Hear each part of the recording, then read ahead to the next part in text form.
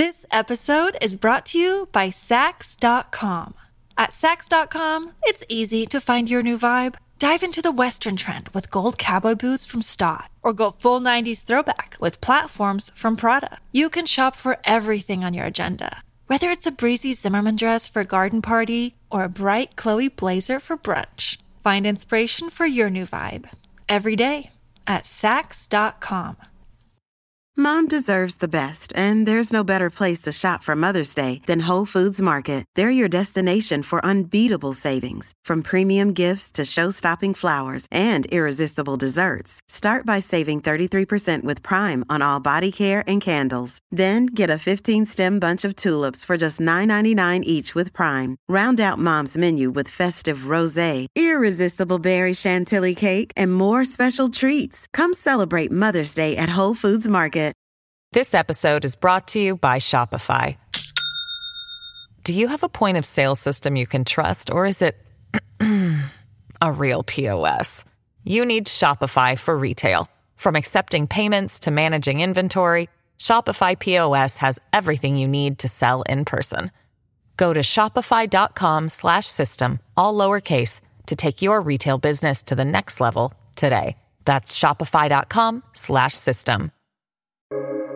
Welcome to the New Books Network. Hi, Aaron Weihnacht here with the New Books Network. This is the Russian and Eurasian Studies section of that project. And today we're talking to Tim Hart, who is a professor of Russian out at Bryn Mawr, right? That is correct. And who is currently serving as provost there. So thanks for being a guest today, Tim. My pleasure. So first off, could you tell everybody how'd you get into Russian history, kind of the background on how you ended up arriving at writing a book about the images of sport in Russian and Soviet art? Okay, happy to explain how I got to this place and to this book. I grew up outside of Boston, and my public high school right outside of Boston, Concord Carlisle High School, it was the tail end of the Cold War when I was in high school, and we had a Russian program. So the teacher was actually not the most responsible of teachers, but he got us really interested in Russian language. And so having taken I think 3 years of Russian in high school, I went on in college to it, did it undergrad at Harvard, and at Harvard ended up majoring in Slavic, I think it was Soviet and East European Studies, it was what it was called at the time. And I took the language. I don't know if I was the most serious student, but my senior year in college, wrote a thesis on the literature of Mikhail Bulgakov and the fantastic in Bulgakov, and really enjoyed that process of writing a senior thesis. Lucked out with my thesis advisor, William Mills Todd III, who's an emeritus now at Harvard, and really sort of lucked out with our connections there. So I felt that was almost dumb luck on my part. And just really, it was the first time in college that I really enjoyed my studies wholeheartedly and loved doing that. So sort of out of that, went to Russia, came back, went to Madison, Wisconsin for my master's, was thinking about a PhD program there. While I was at Madison, took a graduate seminar from Claire Cavanaugh on the poetry of Osip Mandelstam, where there were these four little poems that I noticed that he had about sports, and that piqued my curiosity. I wrote an article about it, and that was the beginning of my interest in the sports theme of my book. But then I transferred back to Harvard, and then really worked with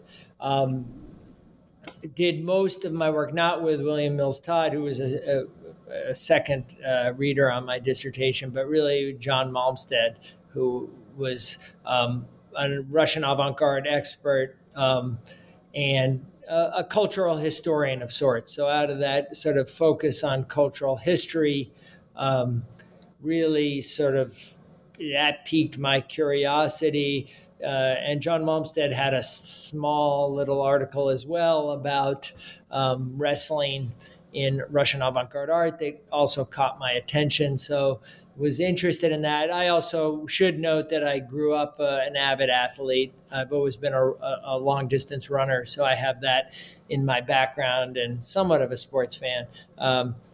So had that interest, and I competed intercollegiately in college as well as a runner.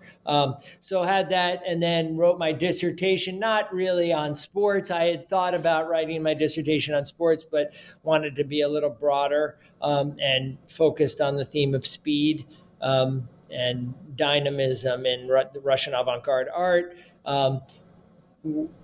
And sports certainly happens to be a component of that dynamism that emerged at the beginning of the 20th century in Russian avant-garde art. So wrote my dissertation. Out of my dissertation came my first book, Fast Forward, and the Aesthetics and Ideology of Speed in Russian avant-garde art. And then as a second book and something more, I would say, this closer to my heart, was the sports theme. And really sort of after the publication of my first book, that's what I set down to do, is to really work on cultural history of sports in Russia and that intersection of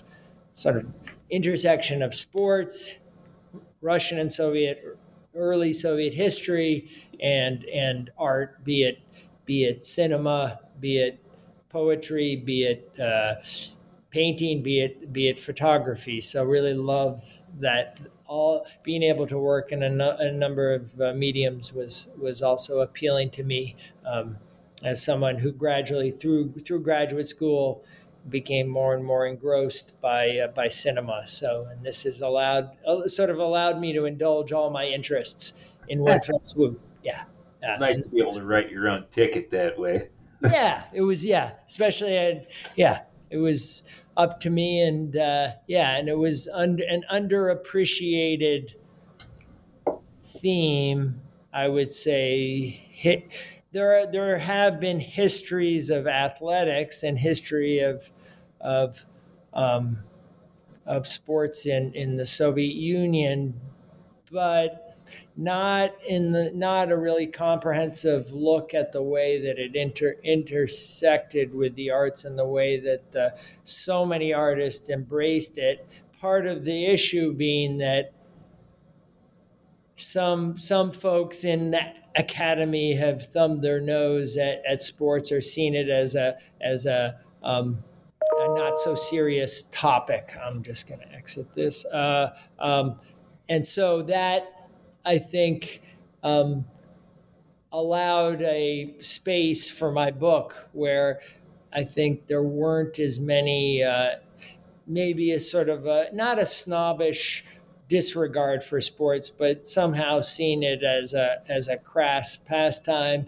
That and the other thing I noted, that many scholars weren't taking sports as sport and as play, but as seeing it as a metaphor for something else, and that if an artist was incorporating some aspect of sports into their work, often the immediate reaction was to see it as a metaphor for something, and instead of really thinking about the way that sports was this cultural phenomenon at the turn into the 20th century and really grabbed Western society in a profound way, and in many ways accompanied or complemented a lot of the changes in society at that time.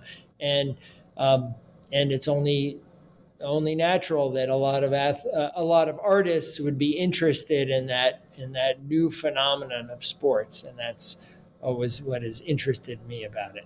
So since you brought up the kind of broader Western context, I was thinking it might be good here at the beginning if you could kind of backdrop the overall context in which Russian sports develops there in the late 19th, early 20th century. I think that'd be useful to do.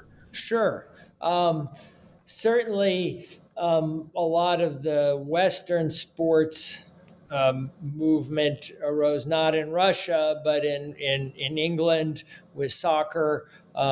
Even before that, more sort of upper crust sports that gave way to more common sports such as soccer or football and rugby a bit. But there was a sense in coming out in the 19th century that's all of a sudden it was not just an aristocratic pastime and aristocratic play, but something that would be accessible to everyone in society. In part, there were ways that it was used by the wealthy to entertain or distract the workers, and to keep them happy is to have them engage in sports. So that was certainly part of it. But in the middle of the 19th century, sports starts to spread. I mean, you can see this in the literature as well. But I think out of England comes an excitement for competitive sports that harken back certainly to the ancient Greek times when the ancient Olympics occurred. But it was a revival of that. You move into the later part of the 19th century when sports are beginning to become more and more popular, and then there is the revival of the Olympic Games. So that's a crucial point is 1896, and the first modern Olympic Games, which a few nations take part in. At the same time, you also have in America, the U.S., you have a lot of interest in sports as well, with baseball and football taking hold at that time. So a lot of these new sports are arising as popular pastimes. And then coming into the new century, as I said, you have the Olympic Games, and then Russia wanting to be involved in that international movement that was meant in many ways to seen as a way of improving the nations and a way for nations to show their mettle, show their worth, show what great nations they are. And Russia certainly, and the czars wanted to take part in that phenomenon. Gradually did, even though there was some resistance in Russia. Where Russian sports emerges, though, and that's what one of the chapters in my book is on, is circus wrestling, and that for me was a fun aspect to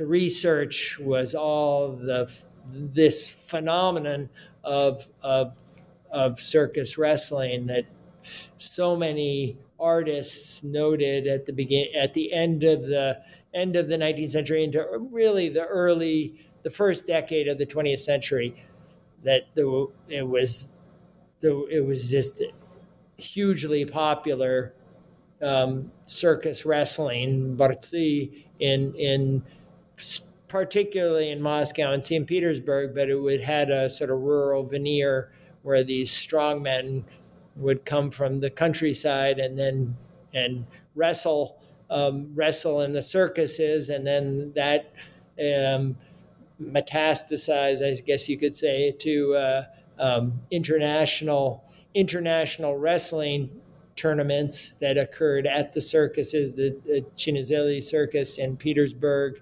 a bunch of circuses in Moscow, and gradually it took hold as this popular sport. That dies down. By the start of World War I, there's really less of an popular interest in wrestling, but other sports sort of take over, with soccer being a more proletarian sport, and even some tennis, but just a gradual into the Soviet era, just a continuation of the way that it was seen as a reflection of the strength. Sports was a way for countries to demonstrate their health, I guess you could say, and this emphasis on health. So that would be maybe some of the historical background. Right. I was thinking you started to get onto this here just a second ago. So you got this hugely productive artistic period, say kind of 1890s through until Stalin. Late 20s. Late 20s, let's say. Like kind of at that, and then lots of those artists are very much, they're political thinkers, and they're involved in the revolutionary movement in lots of ways. So like what aesthetic significance are they investing sports with in that context? Like what kinds of themes that come out in sports, or what kind of artistic aesthetic are they seeing there as a real possibility?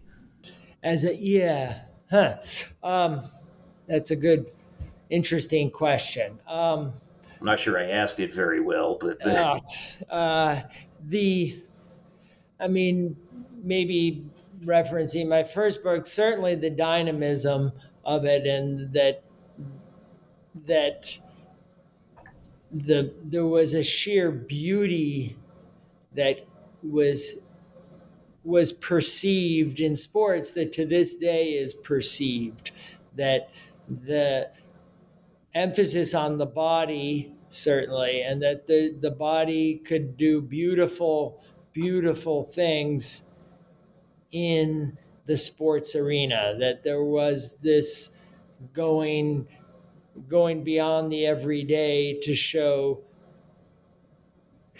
audiences, and these were popular events. So if an artist is seeking popularity, it is an interesting way to attract audiences. But I think just to convey some of that beauty that is maybe more familiar to us today and more common, but was more of a new phenomenon at the beginning of the 20th century. And certainly you have with wrestling the sheer size of these hulking strongmen, I think caught the attention of artists, but certainly athletes moving fast, athletes throwing things, jumping, that itself had an intrinsic beauty to it. In my book, I also talk about the Greek concepts of arete and agon, and that sense of excellence, and then competition that maybe is not those aren't aesthetic, but that artists certainly saw the model of athletes striving for excellence as maybe a model for their own work, as they sort of strove for excellence, and that as seen athletes almost as models for what they're doing. I got when I got home after I finished your book, I was telling my wife about it, and we got in a big argument about whether or not sports can be art. And yeah. Oh, yeah. You addressed that question a little bit. As I recall, you assiduously avoided taking a position on it, which is probably wise. But I don't know. So I was thinking about that difference in those two Greek terms you mentioned. Is it seems like once you get into the competition side of the equation, maybe it's a little harder to argue that sports are art, but purely, I don't know, say like a strong man who's really not competing against anybody but himself, in the same way that, like, if you're a musician, you're just trying to play better, right? That seems to me to certainly qualify as art. Is that, I don't know, would you agree with that, or? that it would that a strong man would qualify as art. See, yeah, it's the and I address this in my book, but the conscious, an artist is trying to consciously produce art, right? A strong man wrestling in a wrestling ring, or a tennis player, it's debatable whether that is a conscious act of creativity. Yeah. That, and it's this issue of that because of the competition, you want to win, right? Yeah. And that's the goal. It's not to impress people with the artistry per se.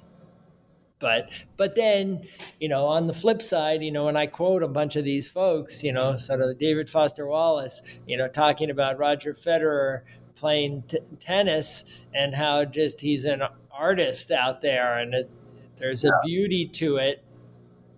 And, in certain ways, Roger Federer, when he was playing, was trying to hit a backhand in a way that, again, is it so that he could win? Probably. Yeah. But there's also a smooth elegance to it that at least hovers around art. Yeah. Yeah, of course, it's one of those questions that, it doesn't really have an answer, in the long run, right? But it just seemed to me like your book kind of unexpectedly, at least to my mind, it's unexpected. Brett brought that up, and it wasn't something I'd really thought about all that much. And so maybe folks listening would be interested in thinking about that some more through the lens of what you're writing about here. It occurs to me that since we've had a couple of Greek terms, I think there's a Russian term we ought to talk about a little bit, life creation, because I think that kind of tags on to what you were talking about a little bit. Could you talk a little bit about that whole idea and how its place in the overall scheme of Russian art here? Yeah, and the term in Russian, "жизнь творчество," and really using your own life as a form of creativity. And that's somewhat dangerous, and it became somewhat dangerous in the way that artists stylize their lives to construe their lives as a work of art. And it's certainly tied in with the decadence movement in Europe at the end of the 19th century. But with sports, it becomes all the more visible, or that these artists were not only seeing their lives as works of art, but emulating the athletes that they saw. So the creative act becomes them becoming, or at least presenting themselves on a canvas or in a book or on a film as an athlete, and infusing their art with that athleticism, and almost you could argue in a certain way that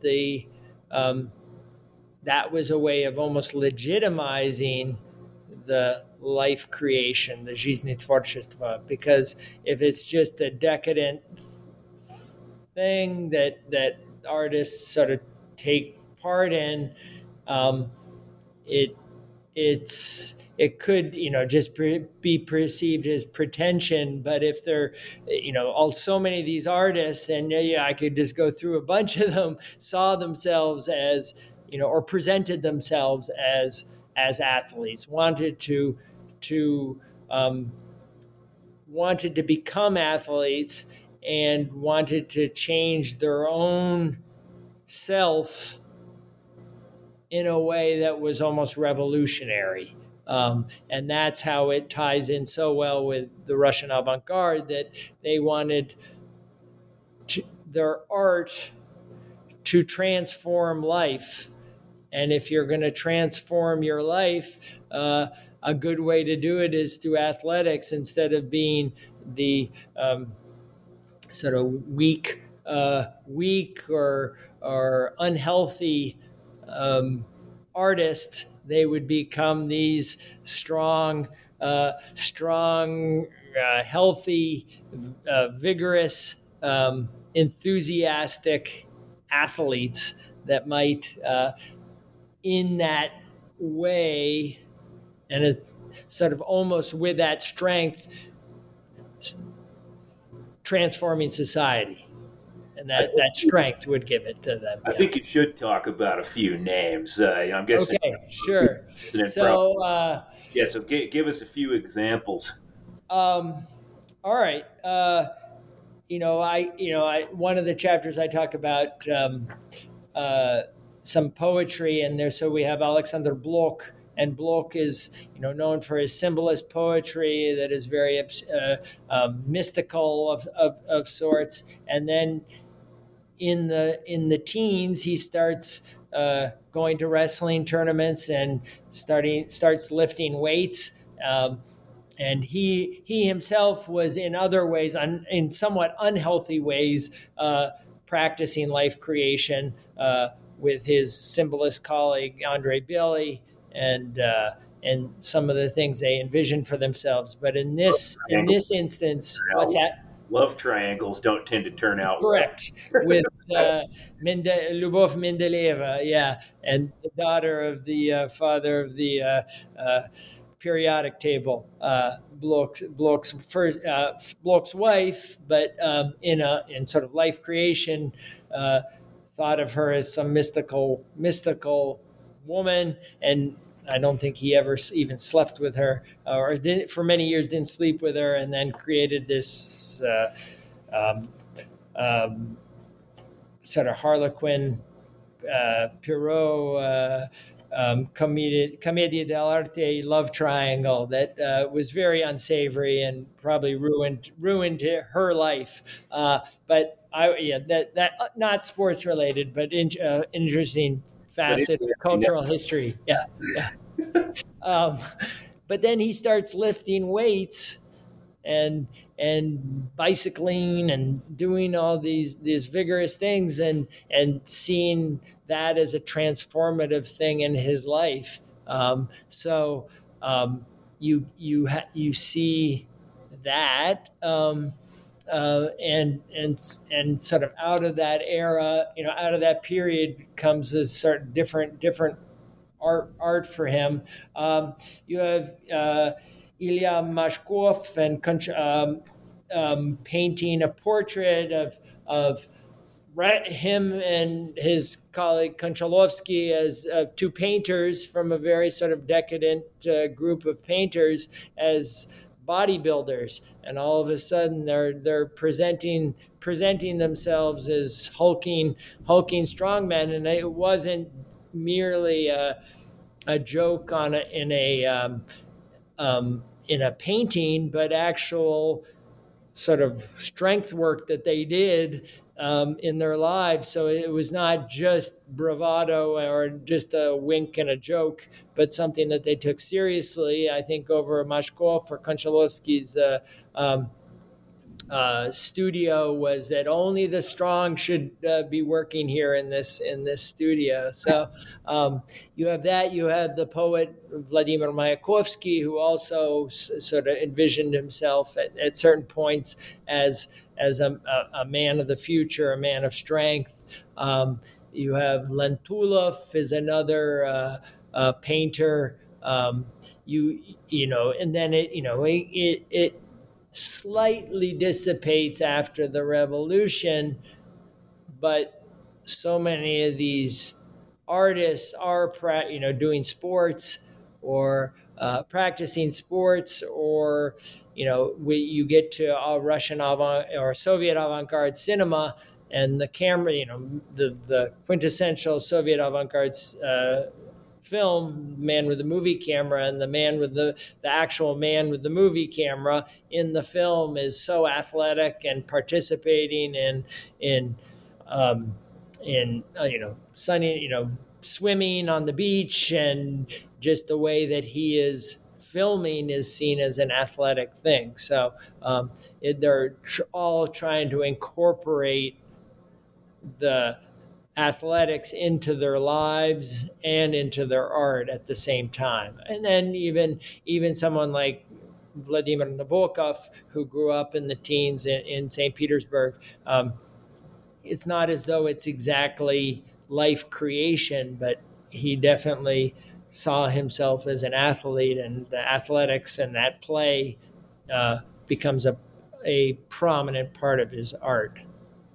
When I started reading that section of your book, I instantly thought of the character Rakhmetov from What is Chernyshevsky's What Is to Be Done in 1863. Yes. Is that is there some direct kind of literary inspiration there, that novel having been so influential? Yeah, I mean, I think a lot of the people coming certainly saw that novel, and Rakhmetov, and specifically the character of Rakhmetov. He lifts logs and eats beef, and really wants to, that revolutionary transformation. It's not as though all of the writers I have in mind or write about revered Chernyshevsky, but I think that model was seen as something important as Russian society moved towards the turn of the century and towards the revolutionary these revolutionary moments of 1905 and 1917. That I certainly think that What Is to Be Done played a large role in how art functioned and was seen as perhaps precipitating some of the revolution. And that's what I find so interesting about Russian artists at this time, that there was this real messianic belief that they could transform the world through their art, or at least the country, and facilitate revolution, and that by advocating for revolution through art, that would transform society. So, and then the way that sports fits into that, I think in a somewhat maybe indirect but almost direct way of them saying, okay, we can change ourselves. We're making ourselves strong revolutionaries. So if we can do it to ourselves and we can promote it in our art, that will be an indication that art can transform society, which is what they all believed would happen. In some ways, there were some false hopes, I suppose, but certainly this messianic character, and I think sports really did have a role to play with that. Yeah. This episode is brought to you by Saks.com. At Saks.com, it's easy to find your new vibe. Dive into the Western trend with gold cowboy boots from Stott, or go full 90s throwback with platforms from Prada. You can shop for everything on your agenda, whether it's a breezy Zimmermann dress for a garden party or a bright Chloe blazer for brunch. Find inspiration for your new vibe every day at Saks.com. This episode is brought to you by Shopify. Do you have a point of sale system you can trust, or is it a real POS? You need Shopify for retail. From accepting payments to managing inventory, Shopify POS has everything you need to sell in person. Go to shopify.com/system, all lowercase, to take your retail business to the next level today. That's shopify.com/system. Yeah, that makes sense. I mean, even if you think back to the whole like the era of the radicals of the 1860s, Yeah. their overall focus is much more inward rather than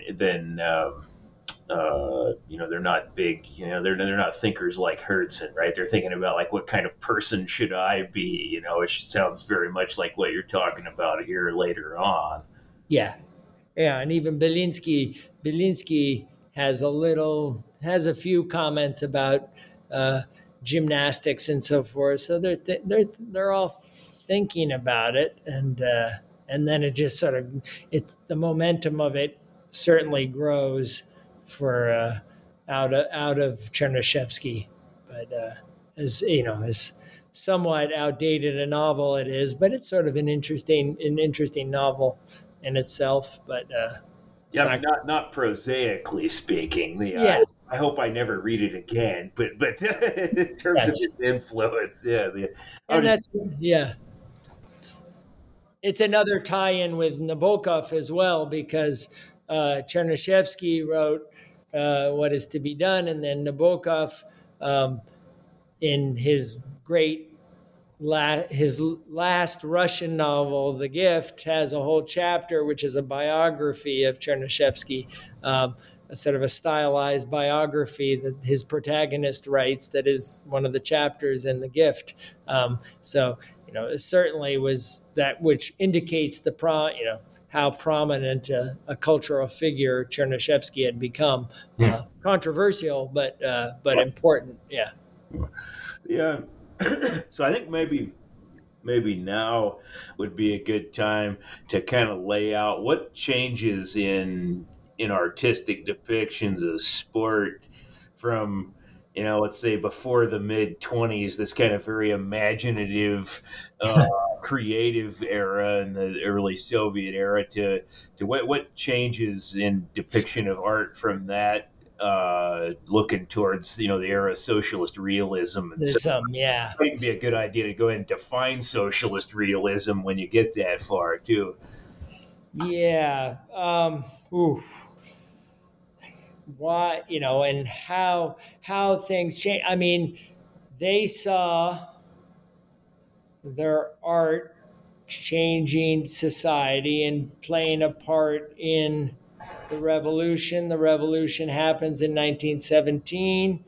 They still feel that their art has a role to play in the new society, which I think certainly allowed for some artistic freedom and creativity. I think there was plenty, but at the same time, politics and that connection that by its very nature they helped bring about this new regime, sort of began to control things, I guess, more is how I see it. And that throughout the 20s, the artistic freedom gradually dissipates. I mean, almost right off the bat, you get certain artists eliminated or very soon after, 1921, either dying or being repressed. Other artists being able to do what they want, but it was an expectation that they would participate in the new Soviet state. And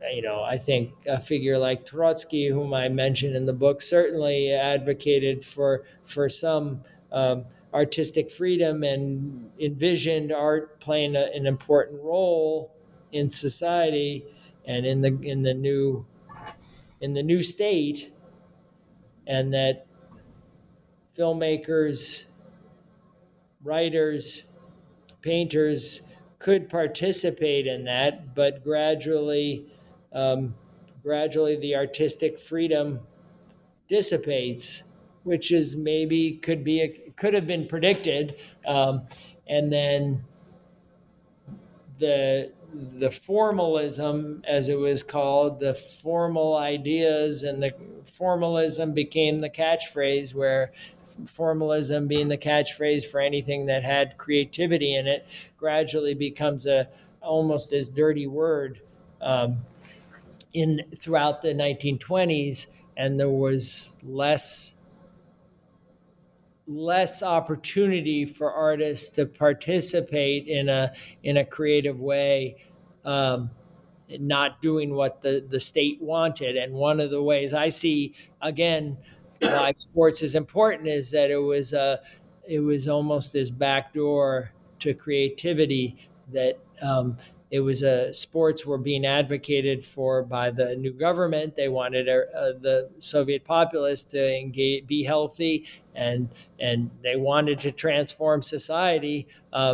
So sports becomes this mode of creativity for a number of artists. Especially, I talk about the photographers who all of a sudden are, these folks are picking up cameras and creating these very beautiful, very arresting, very formal images of athletics as one of the ways that they can be creative, and one of the few ways that they can have that creativity. So through the 20s, you gradually see the freedoms dissipating, and then Stalin comes to power gradually in the 20s, and starts, it's really technically socialist realism emerges in the early 30s, but it's already part of the discourse, I would say, indirectly in the late 20s, where they must depict a reality that doesn't exist. It's almost depicting, I guess it would be a depiction of a reality that the government was hoping for or wants. And and it was expected that artists would depict that future reality rather than exploring the present, and that was going to be expected of all Soviet artists. And then gradually the restrictions become more draconian, and artists are either killed or they conform. They conform or they're killed, and gradually art is essentially squelched, and you even see that in the works of certain artists that come at sports in a real creative way. Alexander Dineka, who also sort of in certain ways envisioned himself as an athlete, has a great self-portrait, but ultimately has to sort of toe the line in terms of state policy in sports and depicting happy athletes in Soviet society. So, and then you see it with all the artists, or they either produce or they just go silent or they're killed. Mandelstam being one who, before the revolution, who wrote about poetry, and then eventually he's sent out to Siberia, where he dies. It occurred to me as a kind of summary that it's like we're moving, say pre-mid-20s from life creating art to after that to art creating life creating art. Right? Start off with this big idea. Yeah. And then we that creates the life that we're envisioning, and then we're doing art about that, Art of that, yeah, and it's almost like a 3-stage answer to the old art and life question. Yeah, I could see that. Yeah, it's such a, I don't think, there is this old, debate about the Boris Groys that, the seeds of socialist realism were planted in Russian avant-garde art, and that it was leading towards socialist realism in Russian avant-garde. And I don't take such a sort of black and white view of it, and feel, certainly there was creativity, there was great creativity, and it's eventually squelched. by the powers that be. And these, I don't think it had to end the way that it did,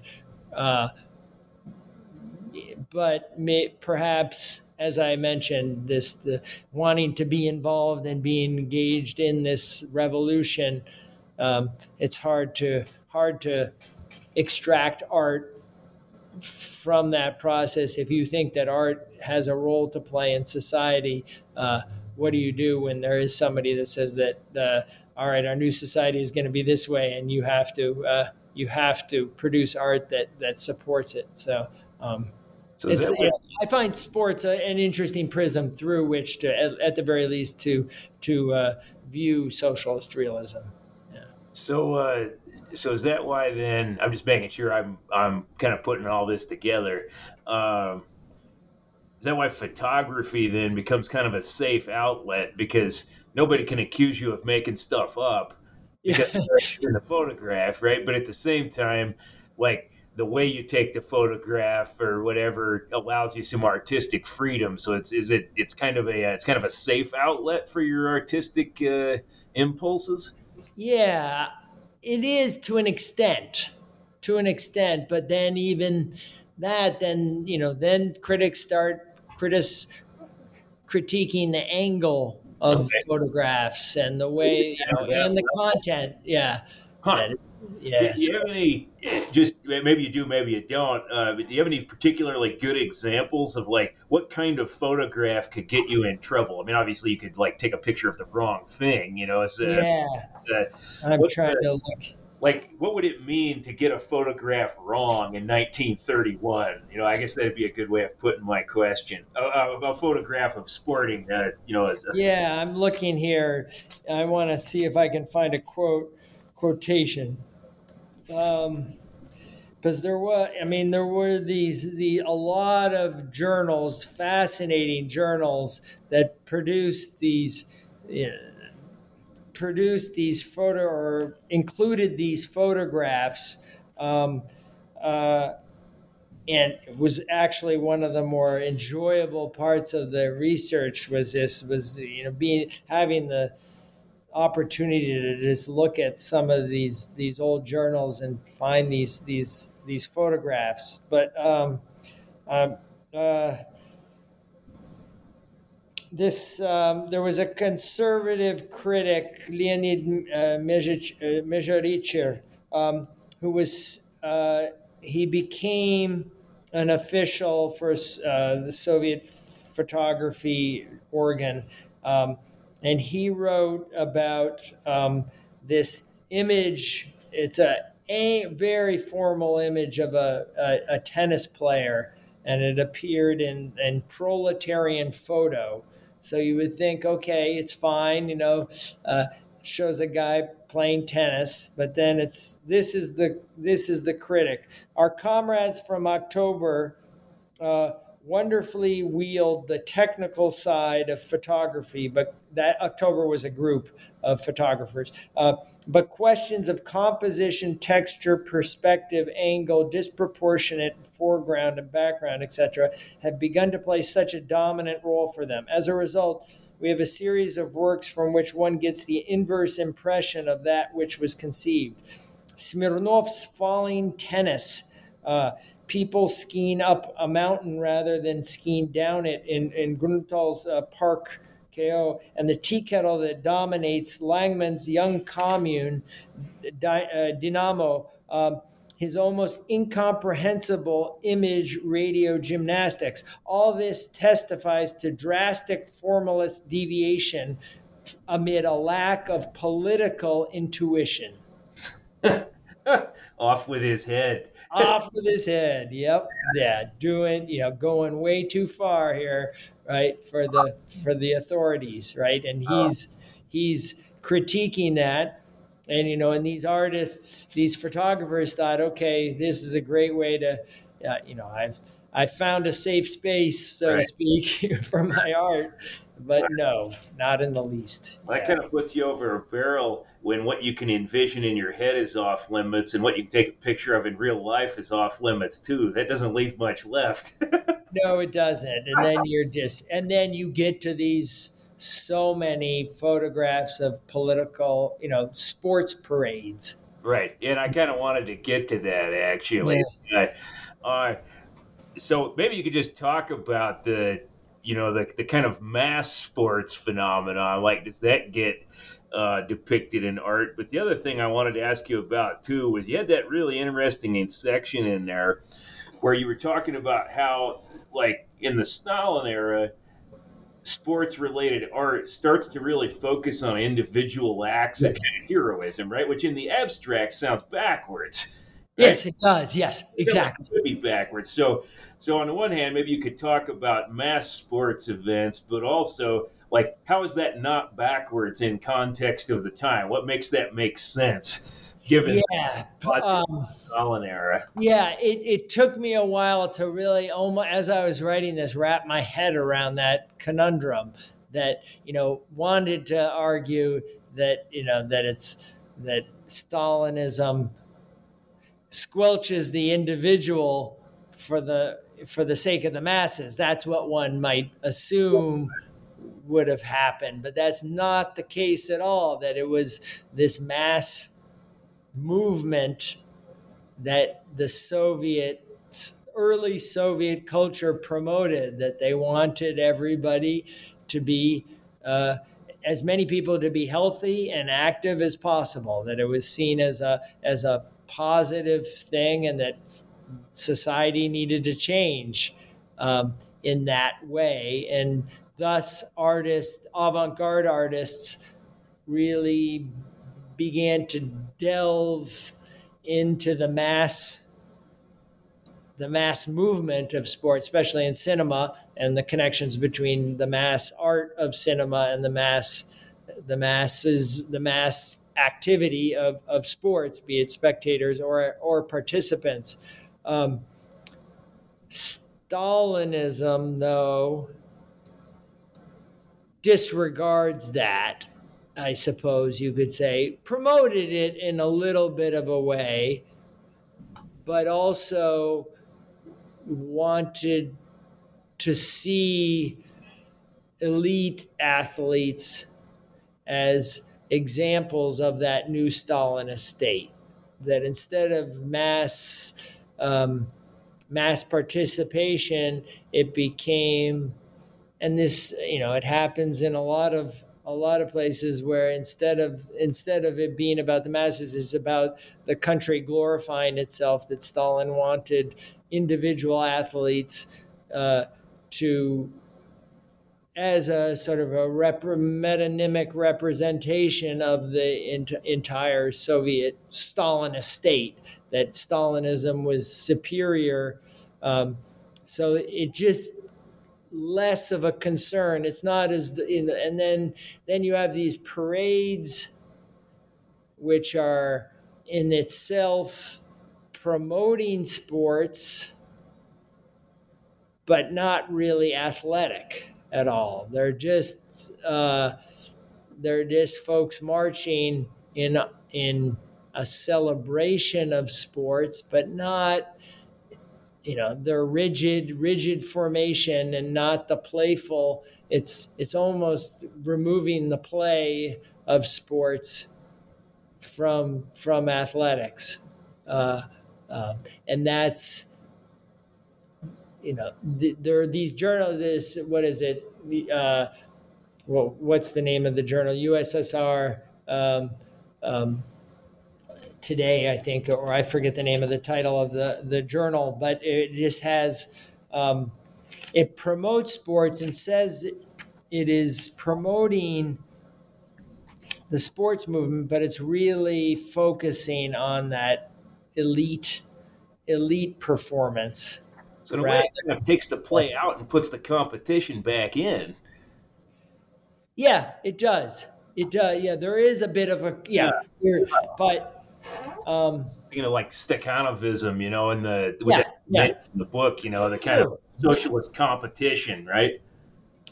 Yeah, I would say that, yeah, there is a bit, yeah, the Stakhanovites and almost unrealistic competition in a sense. And so it does. I mean, even Dinieka's paintings show almost athletic excellence, and it doesn't. That mass participation. This, I think, is the key, where there could be some competition, but it's not really about it's more about getting the country involved rather than one person triumphing over another, where the Stalinist does return to that, just as we see that in Nazi Germany as well, that Sure, we're going to prove our superiority through sports. And again, there is nothing wrong with competition per se, right. but then if it's used in a way, certainly by the Nazi Germany at the 1936 Olympics, but also Stalinist Russia or Soviet Union also has a somewhat, it's not fascist certainly, but it has an unsavory use of athletics to prove its superiority. That point struck me because, at the beginning, correct me if I get this wrong, but back at the beginning of our talk, it kind of sounded like, these two, excellence and competition. Yeah. During the early era that we're talking about here, it seems like the competitive part of it drops out a bit and the excellence part waxes. And then later on during the Stalin era, it kind of seems like it's the reverse, at least to an extent. Yeah.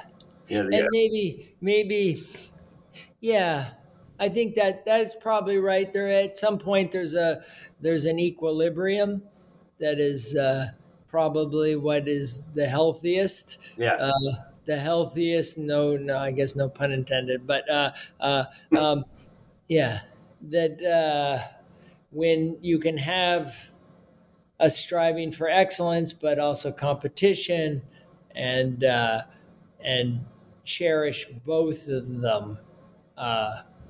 It's that is sort of an ideal that they, I think Europe, it's achieved in Europe and in Russia to an extent. I mean, maybe that's what Nabokov harkens back to from his own youth, and sort of continues it in an immigration, where he grew up in this time. He obviously grew up in a very wealthy household where he could play tennis, he could play soccer, and engage in these sports. It wasn't, I don't think he saw it particularly as, the great excellence per se. It's not exactly it, but it's not just competition, but it's a combination of both, and that sort of love of play and a striving for excellence in a certain way in his own life, and that he finds the perfect balance,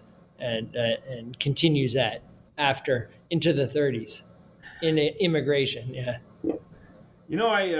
We're getting about to the end of our hour here, but as you were talking there, one more thing maybe occurs to me. I don't really follow the Olympics or anything like that myself, but yeah. When was the Russian Olympics here? What was it, like 10 years ago, or? The Russian Olympics, are you talking about the Soviet one, or yeah? The more recent one when... in Sochi, yes, right, yeah, right. What I was wondering is, obviously there's, you're thinking about the increase in the importance of of sports as symbolizing the health of your country as a kind of nationalist sort of overtone under Stalin, right? And then cheating, yeah. And, you followed exactly what my train of thought here. So I guess I was wondering then, I don't know if this is something you've looked into or not, so it's kind of a long shot, but I mean, is there something like the Sochi Olympics Like, has that become the subject of kind of nationalist inflected art as well? In more recent history, or no? Ooh. I mean, yeah, I'm totally putting you on the spot here. I don't know if it occurred to me to ask as you were talking about that Stalin era issues there. Yeah, and that it becomes, and your question would be whether it is Like, sort of, does say in context of the Sochi Olympics, let's say if there's any coverage of that in art, that kind of art that's produced in that era, does that kind of resemble Stalin era Stalin, art? I bet there is some. I don't. What comes to mind, and this isn't exactly art that celebrates sports, but there was this opening ceremony that they had for the Sochi Olympics, where it was going through the Russian alphabet, and at the opening ceremony, and with each letter taking a cultural item from Russia and celebrating it through visuals. Yeah. And they go at the beginning. They go through it. It's extremely propagandistic. It touches on Nabokov. Tolstoy. A lot of Russian writers. There's the Sikorsky helicopters. There's a lot of different cultural artifacts, and I used to show it to students, and we used to show it here at Bryn Mawr to first year Russian students, and then gradually it becomes, it dawned on me that this is so propagandistic, and nowadays I wouldn't dare show it. It's just it reeks of sort of Putinism. It would have to be presented carefully. Yes, yeah, as an artifact of Putinism that he is. He is producing art, artistic, an artistic product that is very, very slanted and propagandistic and pro-Russian. And it was right after the Sochi Olympics that they invaded Crimea. Right. So it's sort of out of that Olympics comes not only the cheating scandals, but the sort of geopolitical maneuvering that has led us to today in certain respects, which is a bit scary and certainly taints sports in a little way. And that's also part of the history, is that sports has been tainted in certain ways by its association. You talked in the book about the problem of like rigged wrestling, thrown wrestling matches and so on. So yeah, and that that's one thing, but then you're doping, and part of sports is going to be trying to cheat a little bit. That's just only natural. But then once the cheating becomes so egregious, then it renders the agon and the arete irrelevant. And it makes sports pointless if it's all, that's what I think of professional wrestling. If it has, I wouldn't waste my time with it. If it's all an act, then it's not, if it's not real competition, what's the point of it per se, other than a spectacle? And that's in the same you could say for the doping scandals at Sochi, that after a while, if these guys are all doping, why take an interest in it if it's going to be a bunch of whoever can cheat the most wins? Well, I think that's a good place to knock off our talk, Tim. So thanks for taking an hour or so to talk to me about the book. I was really looking forward to this. All right. Thank you. Yeah, I enjoyed it.